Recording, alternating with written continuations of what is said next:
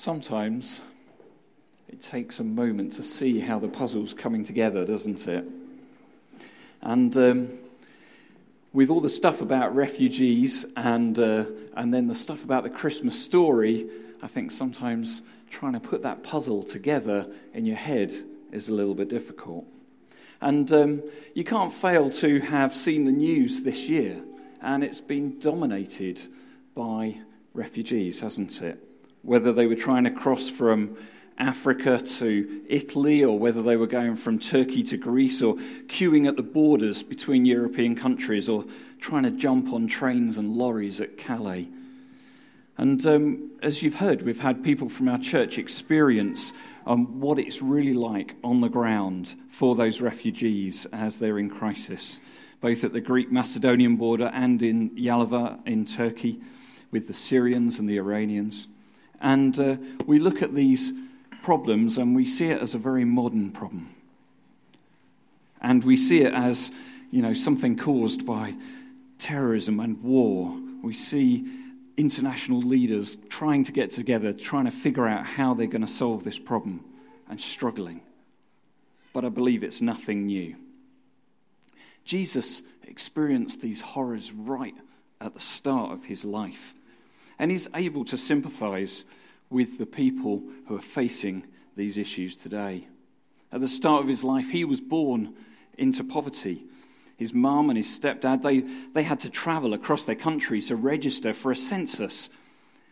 And it seems mad to me that they needed to travel. I mean, what was Caesar Augustus thinking? Surely if he'd just done a little kind of online survey, he could have got somebody to then put it all into a big Excel file. He could have had all the graphs he needed for who was where.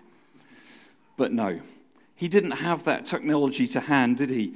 And so there's Joseph with Mary, and she's heavily pregnant. And they have to travel from Nazareth to Bethlehem. So, like any good man starting out on a journey, he Googled it to see how far it would go, and found out there was 27 kilometers and that it would take 36 minutes by car, as long as you use the Nazareth Ring Road.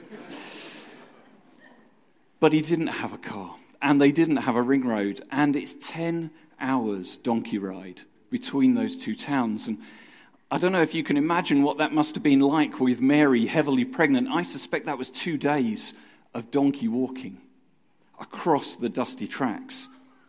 And Caesar Augustus didn't know the implication of what he was saying when he said there should be a census and that people should go back to their own towns. Because it meant that Jesus was born in the town that it said he was going to be born in the Old Testament of the Bible, been written hundreds of years before. And Caesar Augustus unwittingly changed what was going to happen by saying there's going to be a census. And then, having been born, the dangers didn't finish for Jesus at that point. King Herod, we've heard about it already said. So he's spoken to the kings and he thinks, oh no, there's another king who's coming. And I'm going to lose all of my power. So, what does he decide to do? He decides to kill all the children under 2 that are male. And I don't know about you, but I think that's pretty horrific. And so I thought, well, was that normal in their society that these things happen? And apparently it did. Apparently in the Roman Empire, people would get rid of children. They would kill them if they weren't wanted. And it's a horrific thought. And actually, Herod says, we're going to do that to every boy under 2. And then Joseph, he becomes aware of the threat because of an angel. And he decides to flee the country, crossing that border from Israel to Sinai. And in Egypt, they would be safe. And then Jesus could grow for a few years in the desert as a refugee, seeking some asylum. And then one day, when Herod died, it would have been safe to return. And I wonder what it was like. Was there lots of people going south to cross the border? Was it like it is at the moment, where people are trying to cram across these borders? Once again, they Googled their journey, and it was 345 kilometers to Arish, which is a nice little seaside town just onto the Sinai Peninsula, and it's 4 hours by car. But what a nightmare border. And on donkey, 140 hours. That's 2 weeks of 10-hour days on a donkey to flee the country. And I wonder how many people were doing the same journey. Was there this mass exodus? Or, due to the lack of social media, did nobody actually know it was happening apart from Joseph? And did everyone think he was mad as he journeyed south? If they were the only ones, as they stopped in village after village, and they said what they were doing, did people think they're crazy? Did his family know? Did they go back to Nazareth, the wrong direction, just to tell the story of what they were going to do? Or did they think they'd all died at the hands of Herod? You know, I don't know the answers to those questions. But what I do know is that unwittingly Herod had played into God's hands once again. Because it says in the Old Testament that Jesus would come out of Egypt. And you know, there's 353 prophecies, foretellings of Christ in the Old Testament that he fulfilled in his life and his death and then his resurrection. And you know what? Jesus went through these things not for no purpose, but because he can sympathize with our troubles and with our weaknesses. He experienced rejection, and he promises to be with us as we feel rejected. As we have turmoils in our life and turmoils in our world, he promises he will be with us.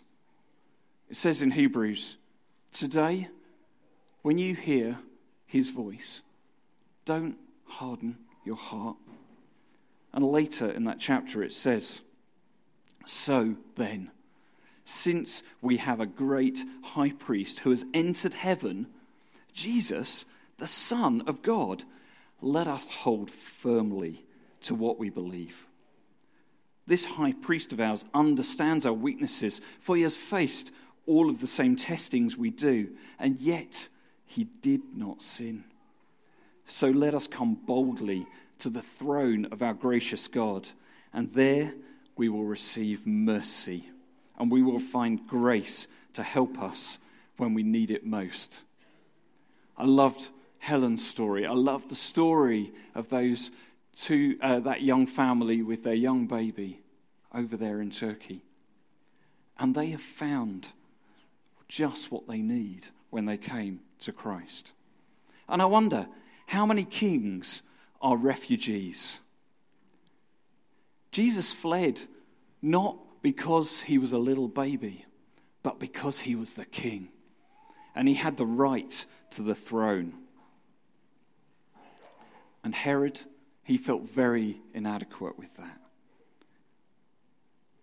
And he wanted all of the power. And I want to ask, what are you fleeing from this Christmas? You know, because Jesus can be with you as you struggle through life. He said, never, never will I leave you or forsake you. We've got up here, God with us. And Emmanuel is the name that was given to Christ, and it means God with us. And Jesus, he's with us as we go through life's troubles. So do you need Jesus on your side this Christmas? When the angel appeared to Mary at the beginning of the Christmas story, he says to her, nothing is impossible with God. Let's pray. Lord, I thank you that you are with us every step of the way, and that you are not remote and somewhere out there in a far distant galaxy, but you are God with us. You are here with us, and you are here to walk with us through life's difficulties.